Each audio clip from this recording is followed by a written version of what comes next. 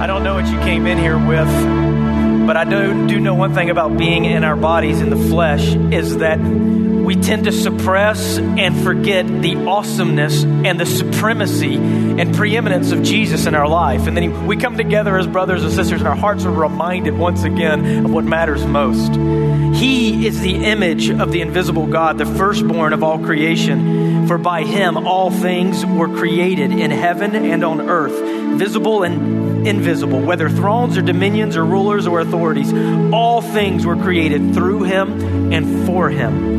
And he is before all things, and in him all things hold together. And he is the head of the body, the church.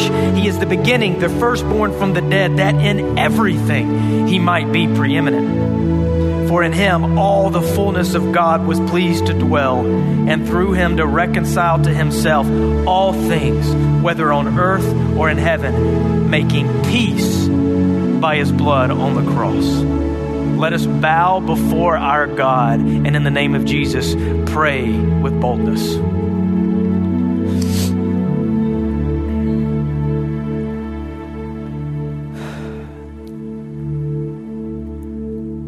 Father, you see your people. You dwell in the secret place. You know everything that's going through our hearts and minds. You know where we are being deceptive, where we are deceived ourselves. You know our affections, and you're very much aware of where we still struggle and where there are sins that easily beset us.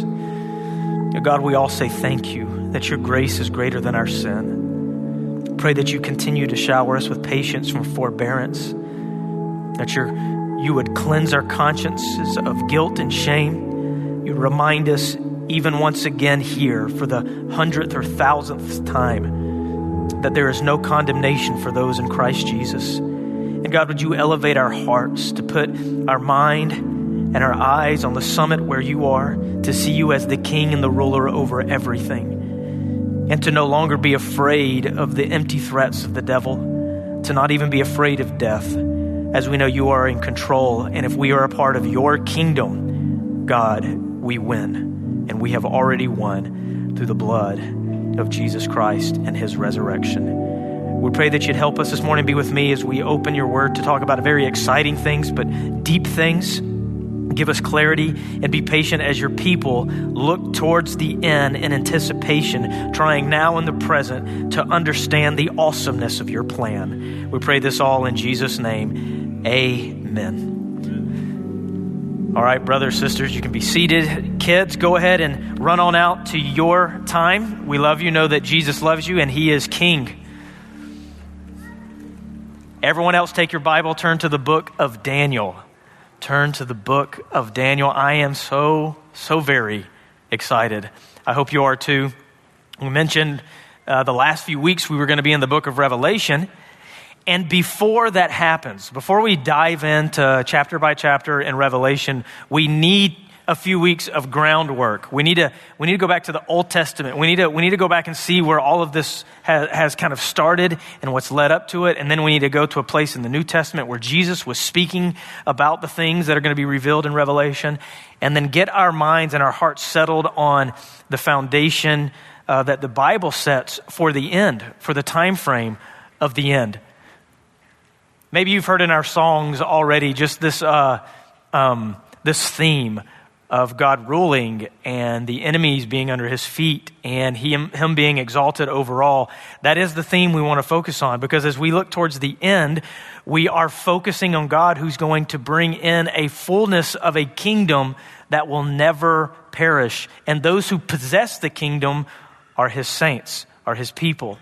And we're going to look at least what we need to start looking at today as we talk about this new series called As the Day Draws Near. All the more what? I want to show you the verse that's inspiring this. In Hebrews 10:25, towards the end of the book, this is what we read. Let us hold fast the confession of our hope without wavering. For he who promised is faithful. And let us consider how to stir up one another to love and good works, not neglecting to meet together, as is the habit of some, but encouraging one another, and all the more as you see the day drawing near. Do you see the high calling of endurance 2,000 years ago by the author of the book of Hebrews to Hebrew Christians who were wavering in their faith to hold fast your confession? You began believing in Jesus. Your goal, your greatest, most precious thing that you have that we've already heard in 1 Peter is your faith. More precious than gold that perishes may be found to result in praise, honor, and glory at the revelation of Jesus Christ. And we just read that in 1 Peter. Peter himself bringing up this constant reminder of this appearing, this revealing, this day that's coming. We're told to focus in on certain things as Christians, and especially as time goes on and the day gets closer. Church, 2,000 years later, here we are. I imagine Peter and them getting a glimpse of what the church would look like 2,000 years later on the other side of the world. You better believe the anticipation and the exhortations that they gave to the churches at their time would be bubbling out of them. So all the more, church, we should be focusing in on these things. You know, I see a trend, I see a spirit going through churches today, and the spirit is this: a fear to talk about these things. I see a spirit of fear and confusion to get in the book of Revelation. There's so much fighting. There's so many arguments. These things cannot be understood. So it's best to just kind of generalize the end. Let's talk about all the other things that are here for the present, and let's not talk about what's coming. I see that as a spirit of the enemy who sees that his time is short, that the end is close, that wants to do everything he can to bring confusion and frustration and even avoidance of these things that the New Testament tells us to press into. All the more, we should be holding fast our confidence. We should be encouraging one another. We should be stirring one another. Let's be busy about what God's left us here, and we're gonna focus on some of those things here today. So this is our theme verse for the series. As the day draws near, all the more what? So today we're going to go to the book of Daniel. We're going to look at the foundation for the end. We're going to look at the prophecy, the revealing, the revelation that was given to Daniel that was set with very good math, very good time frame, very clear in some areas, question marks in other areas, that gives us the foundation for what we're going to be talking about. The foundation for the end is found in Daniel chapter 9. So let's start with this by answering a question, and I want us all to be willing to read scripture together. I know that sounds strange. Well, of course we are. No, we're going to be looking at some scripture. We're going to be working through some things. We're going to be reading, and I don't want to apologize for us to be reading. So you have that warning. I'm going to have you turn to different places throughout today. It's going to be a little different, but we need to see this. We need to have a mind that can see what God's doing to some point, so our focus can be right. Here's the question I want to ask: who rules? Whose dominion rules over heaven and earth? And I know we all have the Sunday school question going through our head, don't we? Jesus. You're right. But I really want us to have this question answered through Scripture, and especially through the book of Daniel. Because the book of Daniel is showing us who rules. Just because we know the answer to that question doesn't mean we're living the reality of the answer to that question, because many of us are scared about the leader in China. Many of us are scared about a certain leader in Korea. Many of us are scared about a leader in Russia, or potential leaders in South Africa, or leaders surrounding the Middle East, or even who's going to be the leader of our country. All of us worried about who's going to rule. And what does it set in our heart? Potentially a type of heart that would resonate with everyone in the world who has no idea who's actually at rule. This should not be the case amongst God's people. A steadiness and a firmness. In the book of Daniel, God goes through great lengths in the lives of several leaders and through his people to make no doubt about it who rules and who's in control of everyone and every nation and everything. So, take your book, go to Daniel chapter 4, and let's read some scripture.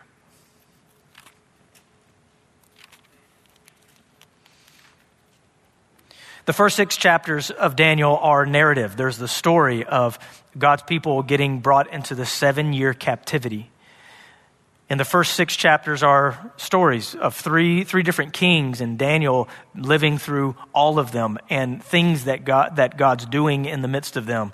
and how God is helping his people. But Nebuchadnezzar is this Babylonian king that takes the southern kingdom of Israel and puts them into captivity, and God is at work. We're going to talk a little bit more about the timeline here because I want to get your head around it, but what I want you to just see here is who rules. So Daniel chapter 4, drop down to verse 17. Daniel chapter 4, verse 17. Nebuchadnezzar has a dream. He's very disturbed by the dream. The dream is about him. This is what it says. The sentence is by the decree of the watchers, the decision by the word of the holy ones, to the end that the living may know that the Most High rules the kingdom of men and gives it to whom he will, and sets over it the lowliest of men. This dream I, King Nebuchadnezzar, saw, and you, O Belteshazzar, tell me the interpretation, because all the wise men of my kingdom are not able to. And if you know the story, Daniel's able to tell him the interpretation to the vision. But you have here already Nebuchadnezzar is being introduced to the Most High, who rules the kingdoms of men. Most High, who rules the kingdom of men. Let's keep going, though. Drop down to verse 24. Verse 24 says this is the interpretation, O king. It is the decree of the Most High, which has come upon my lord the king, that you shall be driven from among men, and your dwelling shall be with the beasts of the field. You shall be made to eat grass like an ox, and you shall be wet with the dew of heaven, and 7 periods of a time shall pass over you, till you know that the Most High rules the kingdom of men and gives it to whom he will. If you know the story, this pagan Babylonian king, who was the head of all kingdoms of that time, exalted himself and looked at it, all the work of his hands, and he took credit for it. And God is now going to humble him with craziness. And why is God doing this to this king? He tells us the purpose here. Until you know that the Most High rules. Oh, I find that fascinating. Therefore, king, let my counsel be acceptable to you. Break off your sins by practicing righteousness, and your iniquities by showing mercy to the oppressed, that there may perhaps be a lengthening of your prosperity. But it goes on. If you read in verse 28, read with me. And all this came upon King Nebuchadnezzar. At the end of 12 months, he was walking on the roof of the palace of Babylon, and the king answered and said, is not this great Babylon, which I have built by my mighty power as a royal residence and for the glory of my majesty? Pay attention, all of us as men and women who would dare take credit for any success in our life and not give thanksgiving to God and glory to God. While the words were still in the king's mouth, there fell a voice from heaven. O King Nebuchadnezzar, to you it is spoken, the kingdom has departed from you, and you shall be driven from among men, and your dwelling shall be with the beasts of the field, and you shall be made to eat grass like an ox, and 7 periods of time shall pass over you, until you know that the Most High rules the kingdom of men and gives it to whom he will. Immediately the word was fulfilled against Nebuchadnezzar. He was driven from among men and ate grass like an ox, and his body was wet with the dew of heaven, till his hair grew as long as eagle's feathers, and his nails were like birds' claws. Keep reading with me. At the end of the days, I, Nebuchadnezzar, notice now who's writing. Nebuchadnezzar is writing this. I, Nebuchadnezzar, lifted my eyes to heaven, and my reason returned to me, and I blessed the Most High, and praised and honored him who lives forever. Notice what this pagan Babylonian king says about the kingdom of God next in his own song.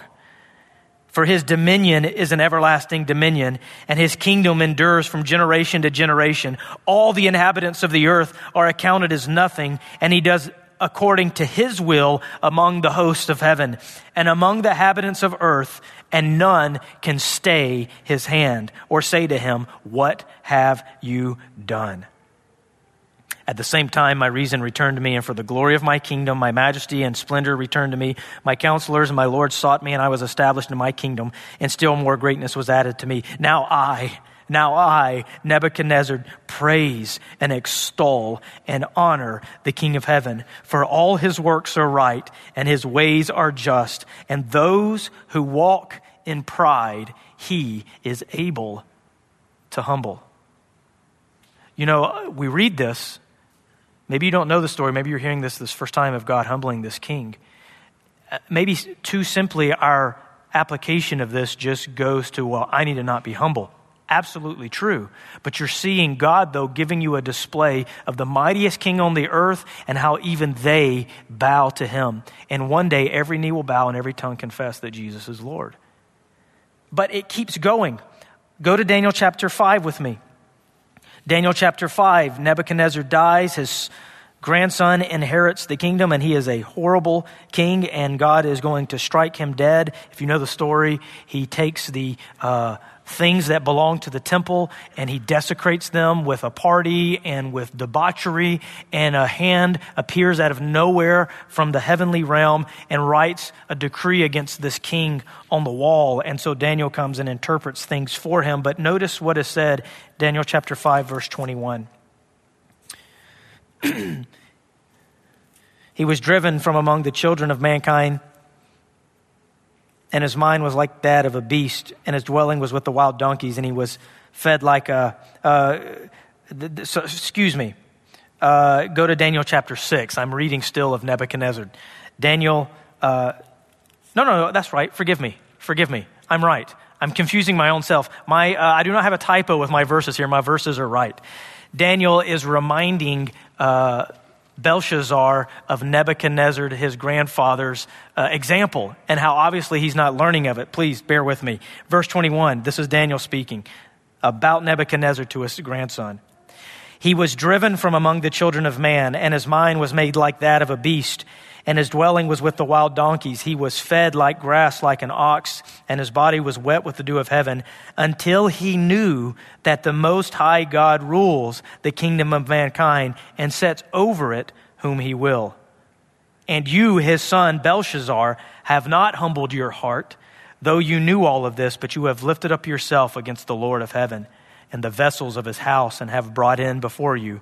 You and your lords, your wives and your concubines have drunk wine from them, and you've praised the gods of silver and gold, of bronze, iron, wood, and stone, which did not see or hear or know, but the God in whose hand is your breath, and who are all your ways, you have not honored. And if you continue to read, Belshazzar dies very soon after that in judgment. Daniel chapter 6, King Darius of the Medes takes over, and Daniel is thrown into the lion's den. But notice what happens at the end, verse 25 of Daniel 6. Notice the words of the king who sees Daniel survive miraculously. The shut mouths from lions. Verse 25, then King Darius, or Darius, however you say it, wrote to all the peoples, nations, and languages that dwell in on the earth, peace be multiplied to you. I make a decree that in all my royal dominion, people are to tremble and fear before the God of Daniel. For he is the living God, enduring forever. His kingdom shall never be destroyed, and his dominion shall be to the end. He delivers and rescues. He works signs and wonders in heaven and on earth. He who has saved Daniel from the power of the lions. You have here in the book of Daniel kings that are learning their lesson. And what are they learning? They're learning who rules. You see, if you just read through this wonderful book, you will see God making it very obvious that he is in control. That even the pagan, beastly kingdoms of the world are under his control. So much so, this theme gets elevated even more so in a dream that Nebuchadnezzar is given of what the kingdoms of the earth would look like, him being among them. And then the progression of these kingdoms into a fourth kingdom that will be so powerful it will destroy all the other ones. It'll be the most powerful on the world, hinting to Rome that's coming, but also hinting to the Rome-like kingdom of the Antichrist that will be global, that is still to come. But in the vision, a rock comes down from heaven and destroys the whole statue, and that continue grows forever and ever, and it never perishes. No one can stop it, and it takes over everything, alluding to who? The kingdom of God, the kingdom of his son, the kingdom of the Son of Man that the Ancient of Days would hand the kingdom over to. And you go and read the New Testament, and you find that Jesus is having his enemies being put under his feet until the time when all the enemies are defeated once and for all. That day is drawing near. Who rules? All kingdoms and kingdoms bow down to the one who rules. That is still true today. I want you now to see a description in the book of Daniel of God's kingdom and his people. And the kingdom is going to be described in the midst of the most powerful, wicked, extreme kingdom that is still to come on this earth. As powerful, being led by the full power of the devil and all of his minions. Listen to the description of this kingdom. Daniel chapter 7, verses 13 through 14. Daniel has a night vision, and behold, with the clouds of heaven there came one like the Son of Man, that's Jesus. And he came to the Ancient of Days and was presented before him. And to him, to Jesus, was given dominion and glory and a kingdom, that all peoples, nations, languages should serve him. His dominion is an everlasting dominion which shall not pass away, and his kingdom one that shall not be destroyed. Thus he said, as the fourth beast, a vision of a beast, a fourth beast, you need to see this as the Antichrist kingdom that will be a global, worldwide kingdom, the worst the world and most powerful the world has ever known, is being described currently here, thousands of years ago. There shall be a fourth kingdom on earth, which shall be different from all the kingdoms, and it shall devour the whole earth and trample it down and break it to pieces. As for the 10 horns, out of his kingdom 10 kings shall arise, and another shall arise after them. He, Antichrist, shall be different from the former ones, and shall put down 3 kings.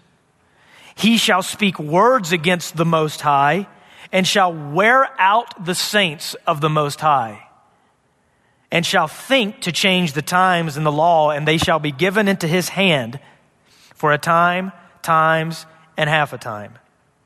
Very important, because in the book of Revelation starts to bring this time frame back up. But the court, what court? The heavenly court shall sit in judgment, and his dominion shall be taken away to be consumed and destroyed to the end.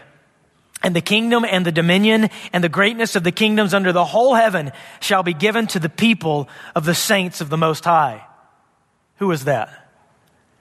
His kingdom shall be an everlasting kingdom, and all dominions shall serve and obey him. Already, who rules? Which kingdom do you want to be a part of? If you go back in the book of Daniel, I love this description. Listen to this. As I looked, this horn, the Antichrist, made war with the saints and prevailed over them. If we just stop there, that would sound depressing, right? And prevailed over them. But then this beautiful word, until. You know, the whole book of 1 Peter we just got done with is like a until. You're going to suffer a little while, temporary, until the Ancient of Days came and judgment was given for the saints of the Most High. And see the words in red? And time came. And time came when the saints possessed the kingdom. You know, as the day draws near, there's something that's very important in all of this. Time. All it takes is time. All we're waiting for is the clock to wind down to God's perfect timing, and we will possess a kingdom, an everlasting kingdom that we're already a part of, but we're waiting for the fulfillment of that. We're waiting for the full earthly and heavenly combined, all culminating experience of that, which will be forever. And it will do away with once and for all of these horrible kingdoms that still seem to be having their days, also known as the times of Gentiles. The Gentiles are ruling God's world right now. And the Jews who rejected their Messiah are now being trampled underfoot by the Gentiles, as you're going to see next week in Matthew chapter 24. But a time is coming. A time is coming when God will put an end to all of this. And his people, Israel himself, and all of God's collected saints who believe in Jesus Christ will experience a kingdom that will overthrow all of the other ones. And time came. Has that time come yet, church? Not yet, but it is closer than ever. Closer than ever. So as the hour draws near, what should we be all the more about? You go to the book of Acts, Jesus has resurrected. And he spent time with the disciples. In the book of Acts chapter 1, the disciples are gathered together and they're talking with Jesus. And right before he ascended into heaven, and they would not get to see him bodily again until they died and met him face to face in the afterlife. They asked him this, which I think is a very pointed, interesting question. So when they came together, they, his disciples, asked him, Lord, will you at this time restore the kingdom of Israel?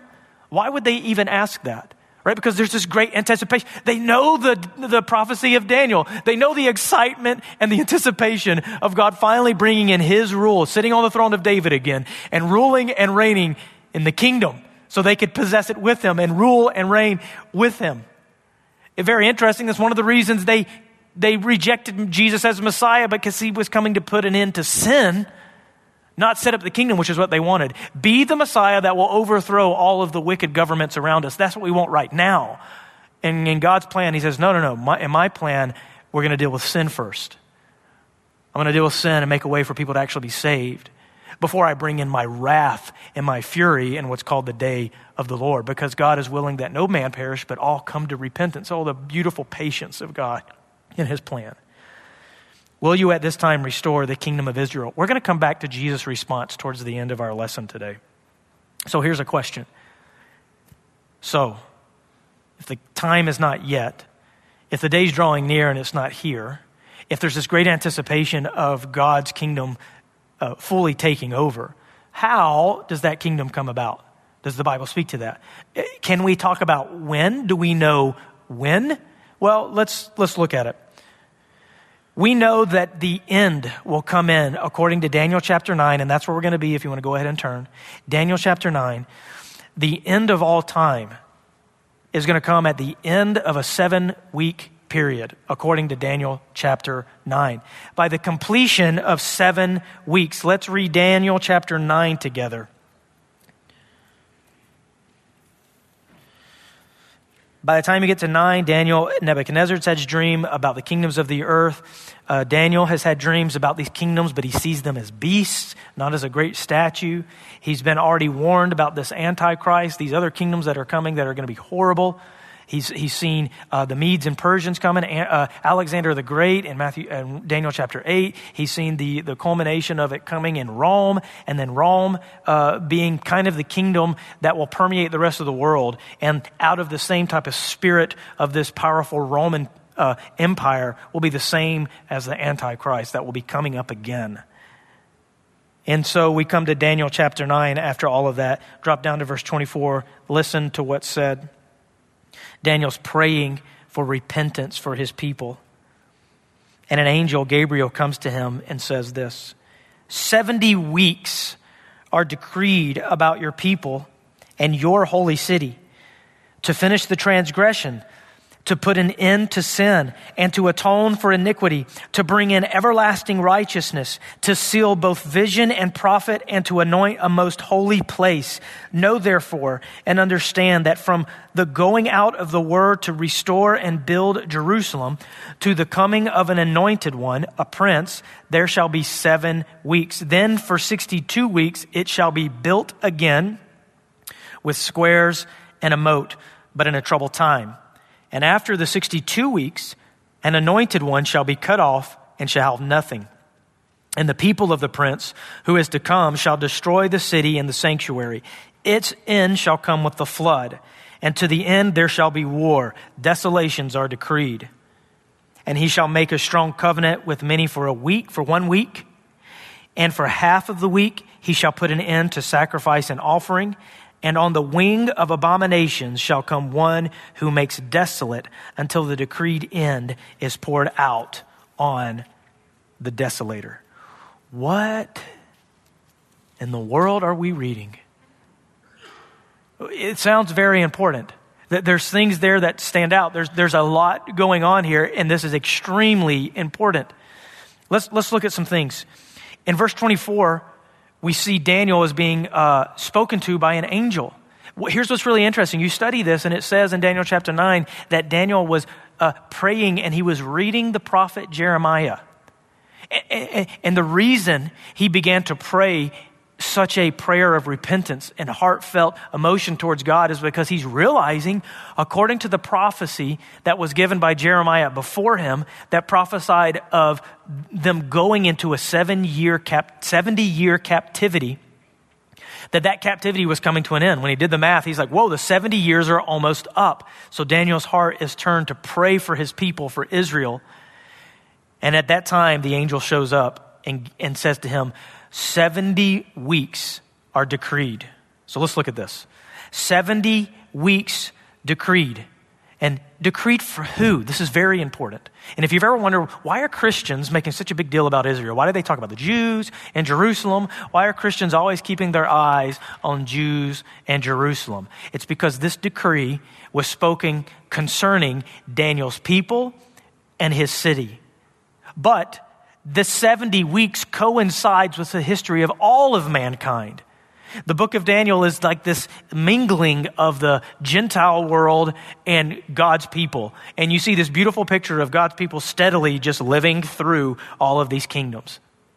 Even after their desire to kill this small nation, this kingdom of Israel, specifically the Jews, just continue to make it through all of it. Where's Babylon?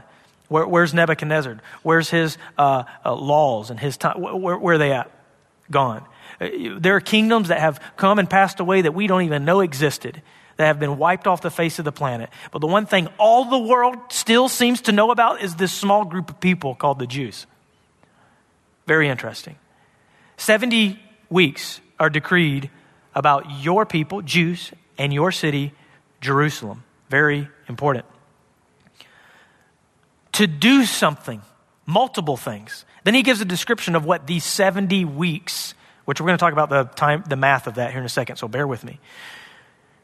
Then he's going to give a very clear description of what is going to be accomplished as a result of all 70 of these weeks. He says first, to finish the transgression. Oh, okay, well, finish has this idea of done. But the transgression, what in the world are you talking about? You see the word transgression brought all through the book of Daniel, but that's concerning Israel's transgression. When you see transgression, here's what you think: rebellion against God, their own people.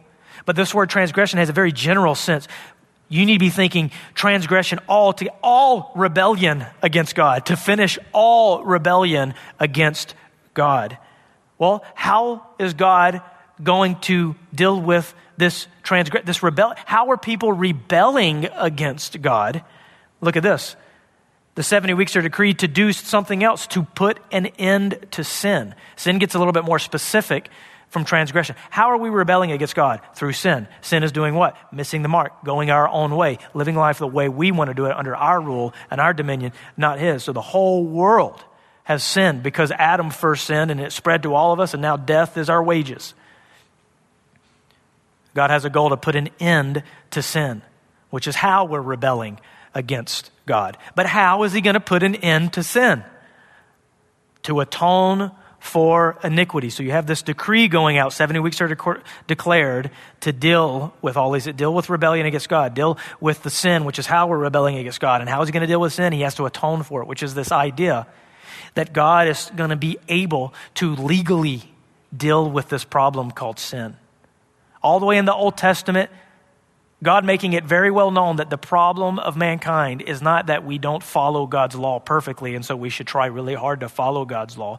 God's law was given so we could be very much aware, like God is, the fact that we've sinned, and that's the problem. That's what's killing us, and we need sin dealt with. But God is a just, perfect God. He's not going to deal with sin in an underhanded, backwards way that offends his law. He's going to atone for sin, which should be making all of these Jews and everyone who would understand God's law that he's already set up a very small picture of how to atone through sins through the sacrifice of innocents. We all know the story, right? A Messiah, a perfect Lamb of God, will die in our place and atone for iniquity, atone for sin. These 70 weeks are meant to accomplish these things, but not just this. Look, to also bring in everlasting righteousness, right? Something happen, bring it in. There's this idea of like now everlasting righteousness is going to abound. It's going to be what's ruling. It's this dominion, and then very specifically, to anoint a most holy place. Now, there's debate over by what is meant by all of these things, how to apply it. I think we should take all of this as a great sign of the end. If you finish the book of Daniel, you will see that Daniel's wanting to know when all of these things take place. He's asking these questions, but he is told at some point to seal up. Close up what you've been given, seal it up. It's not time to open it and finish that yet. And he tells Daniel, you are going to go to and fro, and then you're going to have your allotted place where you're going to wait until the end, until you get to partake in the kingdom. And so you have this anticipation of the end of all things, the end of time. The book of Revelation even further helps us understand that the 70 weeks coincides with the end of all times, because the book of Revelation is showing us what the end of all of it looks like. And you see in the book of Revelation, the seal that Daniel was sealing up is being unsealed, and now it's time to open it, John. Who's worthy to open it? The Lamb, Jesus. Now, here's what the end, and now it's time to finish the 70 weeks, specifically that last week that we're still waiting on. Okay, let's keep going. You guys tracking so far, right? Has all of this happened yet? That's the question. What you believe about that will determine how you make up your own sense of the timeline of the end. I do not believe this has been completed. Some of it has. God's dealt with a lot of it, but God is bringing all of this in. Now I want to turn your eyes to the number 7. All through the book of Daniel, 7 comes up, 7. How long is Nebuchadnezzar a beast of the field? 7 years, right? 7 represents, you might hear someone say, 7 represents perfection. Well, that's true if you're thinking about perfection in the terms of maturity. And if you're thinking about maturity in the points of complete. So when you see this 7, and then you see 70s, 7 times 70. Then you hear Jesus saying, forgive people 70 times 7. Then you come to the book of Revelation, 7 seals, 7 bowls, 7 churches, 7 lampstands. God is using this number to make no mistake about it. We're talking about completing. We're not talking about partial. We're talking about ultimate maturation and completing. 70 weeks are declared about your people and your holy city, which is why the church of God needs to keep their eyes on Israel, on the Jews and Jerusalem, because that is our indicator of what God's doing, because he's working through his people. Now, 1 week equals what? 7 years. We know that because if the weeks mean days, none of this makes sense, but when you apply years to it, which if you go to the book of Leviticus, you can actually see an example of the Jews using a week to represent years, so that's even inductive in the scriptures. 1 week equals 7 years, and when you put all the math together, it's astonishing. I mean, bone-chillingly astonishing how it works right up to the very day of Jesus' crucifixion. Right? 1 week equals 7 years, but he has decreed 70 weeks. So that you need to be thinking 7 times 7, which 490 years. 490 years are decreed for the Jews and Jerusalem. And these 490 years will bring about the culmination of all of the earth. Daniel is given the 70 weeks with specific breaks. And here's how Daniel breaks it up, or he's given to it. He's given it in 1 week. He's given it in 7 weeks, then 62 weeks. That's 69 if you do the math.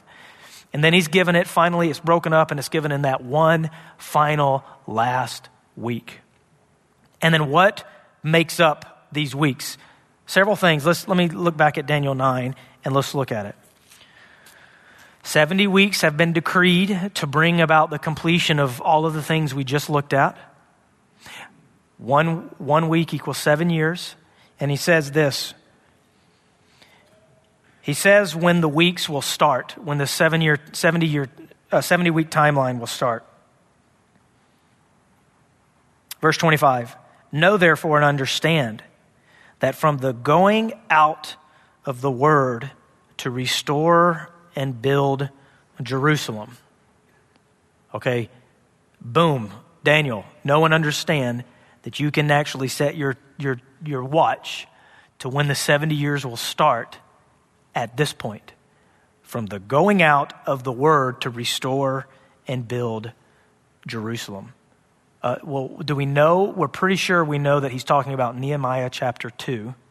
when King Artaxerxes is giving the command and the go-ahead to go and rebuild the temple. It matches up perfectly. That would be about 444, 445 BC.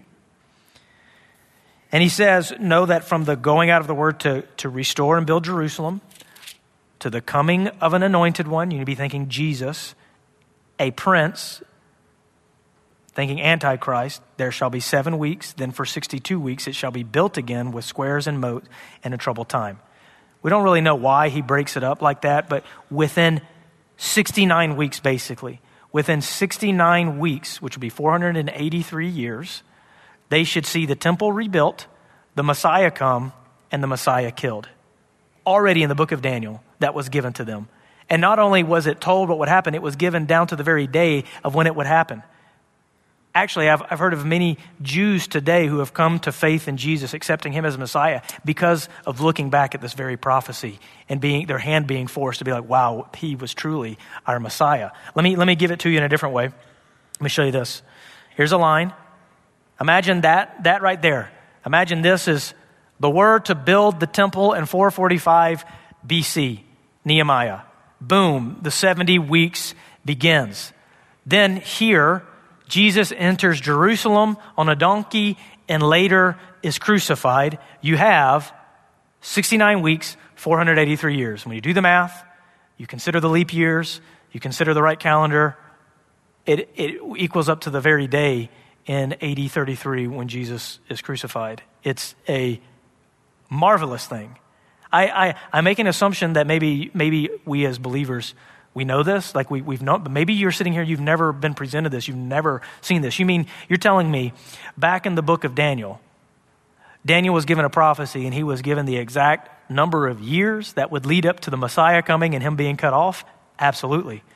And it works out. Now, 69 weeks matches up with the Messiah coming and being cut off, the anointed one. But here's where the question comes in. Where's that last week?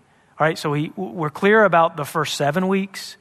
We're clear about the 62 weeks after the 7 weeks. So you have 49 years, and then you have the other years that equal that 43. Okay, all of that adds up to Jesus coming. But what about that 70th week? What about the final week? Well, if you apply the 70th week, that last 7 years, and you have it just go after Jesus died, it really lands on nothing. It just lands within the time of the book of Acts somewhere. And so that leads us to think, well, when is the 70th week happening? Which is why Daniel has it broken up that way.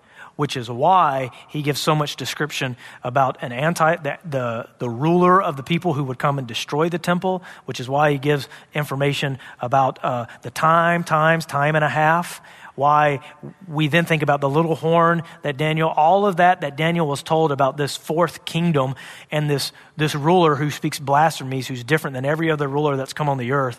All of that then is reserved for this final week. And then you go to the year 70 AD, the temple is destroyed. The temple where sacrifices and everything made is destroyed, totally ransacked, and the temple hasn't been built since then. The Jews have been without a nation since then, which is why you need to not make any small deal about the fact that Israel was made a nation again in 1948, in our generation. This is why people are cluing in. Don't let people say, whatever, it'll be another 3 billion years before you go. We're going to read 2 Peter 3 at the end. You're going to see that spirit is the spirit of Antichrist concerning these things. Do not be deceived by that. We are told to press more and more into anticipation of this day. We see for the last 2,000 years, the church is being built. Gentiles are being included. And then we believe that the Antichrist will eventually be revealed according to 2 Thessalonians, that the man of lawlessness will be revealed after a great apostasy of God's church all over the world. After a great rebellion, there will be a great apostasy, and out of that will come the revealing of the man of lawlessness, as said in 2 Thessalonians. And he will be the one who fulfills this last week. You're going to hear more about that next week. We're going to talk more about it. But now we're trying to get our mind wrapped around all of this into the overview. 1 week, 7 years, all that together, 70 weeks. At the end of that 70 weeks, eternity. Judgment comes in. The sheep's and the goat's judgment, and the bema seat and the judgment seat of Christ, and all of that. The end has come, and the kingdom, as according to Revelation, the kingdom will be here on the earth, and the saints will rule with God. But all of this is Jewish. All of this is Israel, people. Gentile brothers and sisters. All of this is God's plan that has been set up through the nation of Israel, through the Jews, and concerning Jerusalem. And the Bible ends with the new Jerusalem coming out of heaven. We have been included into this plan according to Romans 9, 10, and 11. That's where you want to go look, and you'll find out something strange has happened. When Jesus was cut off, you find out he was cut off, according to John 1, by his very own people, or the ones who crucified him. It was the Jews who said, his blood be on our hands. And now for the last 2,000 years, his blood has been on his people who rejected him, who were supposed to be a part of possessing this kingdom. And so currently now, though, God is taking this gospel message and he's looking for worshipers who worship him in spirit and truth. And there's this expectation, according to the prophecy, that when the fullness of the Gentiles comes in, the Gentile inclusion comes in, that there'll be a great revival, not of just Jews here and there, but a great revival of the Jewish nation to turn their hearts and accept Jesus as their Messiah. And that will all take place within this last week, according to prophecy. Confusing? Tracking with me? Easy peasy? Lemon squeezy? Right? More about the 70th week to come, right? We're going to get into Matthew 24 in the next 2 weeks. And then the book of Revelation, like it's going to be focusing on that last week. So you'll get more about that here to come next week. Okay. Did you see the irony of that? I just 70th week, next week. Wah, wah, wah. Okay. Let me come back to this verse here. Let me bring you back to what the disciples asked Jesus before he ascended. What did he say? He said, Lord, will you at this time restore the kingdom of Israel? What did he say? He said, it is not for you to know times or seasons that the Father has fixed by his own authority. So why are we sitting here talking about how we can know when he says it's not for us to know? Well, the exact time frame, we don't know, but he has given us enough to know how and what to look for. And especially as we get into Matthew chapter 24, Luke 21, you'll see more that God does want us to be ready. He has given us things to look for. He says, but now this gets to our personal application of why God has not just brought about the end. He's not just brought about the 70th week now. What are you doing, God? He tells the disciples, basically, no, it's not time. And I'm not going to tell you when. But here's what you need to focus on, disciples. And the whole book of Acts represents it. But you will receive power when the Holy Spirit has come upon you. And you will be my witnesses in Jerusalem, in all Judea and Samaria, and to the end of the earth. And when he said these things, as they were looking on, he was lifted up, and a cloud took him out of their sight. And while they were gazing into heaven as he went, behold, 2 men stood by them in white robes and said, Men of Galilee, why do you stand looking into heaven? This Jesus, who was taken up from you into heaven, will come in the same way as you saw him go into heaven. I think it's a very important passage of Scripture, because I think God wants us here thousands of years later to not doubt that our Savior is going to come back physically and literally. In the same way he was seen ascending, he will be seen coming. And he will be here again on earth, and we'll wait that day.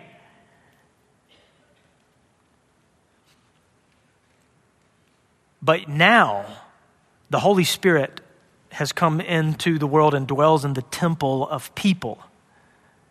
And he's trying to accomplish something through you and me. And 1 Peter spoke really into what that was. People are lost and dying. And the wrath of God is on the whole world. And the world is condemned already, according to John 3. Just like we were condemned until we met the gospel and God quickened our soul by his Spirit and brought us into his family and saved us. How thankful are we for that? How glad and overwhelmingly appreciative and grateful and abounding with thanksgiving are we for our God, who at the right time came and brought the gospel to us and woke us up to the truth and saved us from hell and his wrath to come. God wants to save more people. God wants to save more people.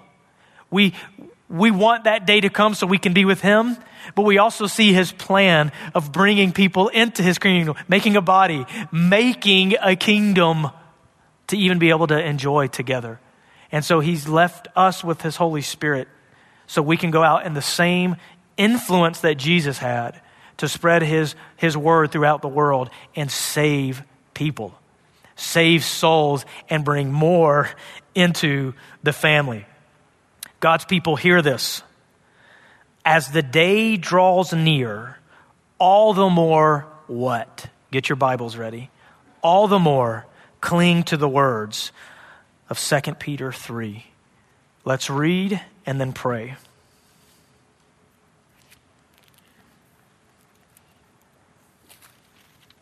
If you've been here through our first Peter study, this is the second letter Peter writes to these churches, and he's even going to mention that. Notice the urgency with which he writes concerning the things we're talking about. 2 Peter chapter 3, Peter says this. This is now the second letter that I'm writing to you, beloved, and both of them I'm stirring up your sincere mind by way of reminder that you should remember the predictions of the holy prophets and the commandment of the Lord and Savior through your apostles, knowing this first of all, that scoffers will come in the last days with scoffing, following their own sinful desires. They will say, where is the promise of his coming? For ever since the fathers fell asleep, all things are continuing as they were from the beginning of creation. For they deliberately overlooked this fact, that the heavens existed long ago, and the earth was formed out of water and through water by the word of God. And that by means of these, the world that then existed was deluged with water and perished, Noah's day. But by the same word, the heavens and earth that now exist are stored up for fire, not water, fire, being kept until the day of judgment and destruction of the ungodly. But do not overlook this one fact, beloved, that with the Lord 1 day is 1,000 years, and 1,000 years as 1 day. The Lord is not slow to fulfill his promise, as some count slowness, but is patient toward you, not wishing that any should perish, but that all should reach repentance. But the day of the Lord, which is God's day of wrath poured out on the earth, the day of the Lord will come like a thief. And then the heavens will pass away with a roar, and the heavenly bodies will be burned up and dissolved in the earth, and the works that are done on it will be exposed. Since all these things are thus to be dissolved, what sort of people are you to be in lives of holiness and godliness, waiting for and hastening the coming of the day of God, because of which the heavens will be set on fire and dissolved, and the heavenly bodies will melt as they burn? But according to his promise, we are waiting for new heavens and a new earth in which righteousness dwells. Everlasting righteousness, bringing that in. Therefore, beloved, since you are waiting for these, be diligent to be found in him without spot or blemish and at peace. And count the patience of our Lord as salvation, just as our beloved brother Paul also wrote to you according to the wisdom given to him, as he does in all his letters when he speaks in them of these matters. There are some things in them that are hard to understand, amen, which the ignorant and unstable twist to their own destruction as they do the other scriptures. You therefore, beloved, knowing this beforehand, take care that you are not carried away with the error of lawless people and lose your own stability, but grow in the grace and knowledge of our Lord Jesus Christ.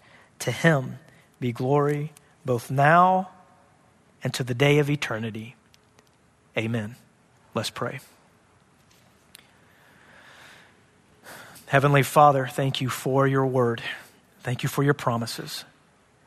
I pray that you would help us to be the people that wait you eagerly, that we would be worthy of the exhortation of Hebrews chapter 10, that we would be the people who are more eagerly and all the more anticipating your coming, eagerly and all the more encouraging one another, eagerly and all the more stirring one another to good works, eagerly and all the more not neglecting to meet together, but being serious about our relationship with one another, our relationship with you, and the time that is to come. Awaken us from any stupor that has made us forget the purpose of being lights here for people lost in darkness as you have been for us. And use us as your instruments to bring others into the family.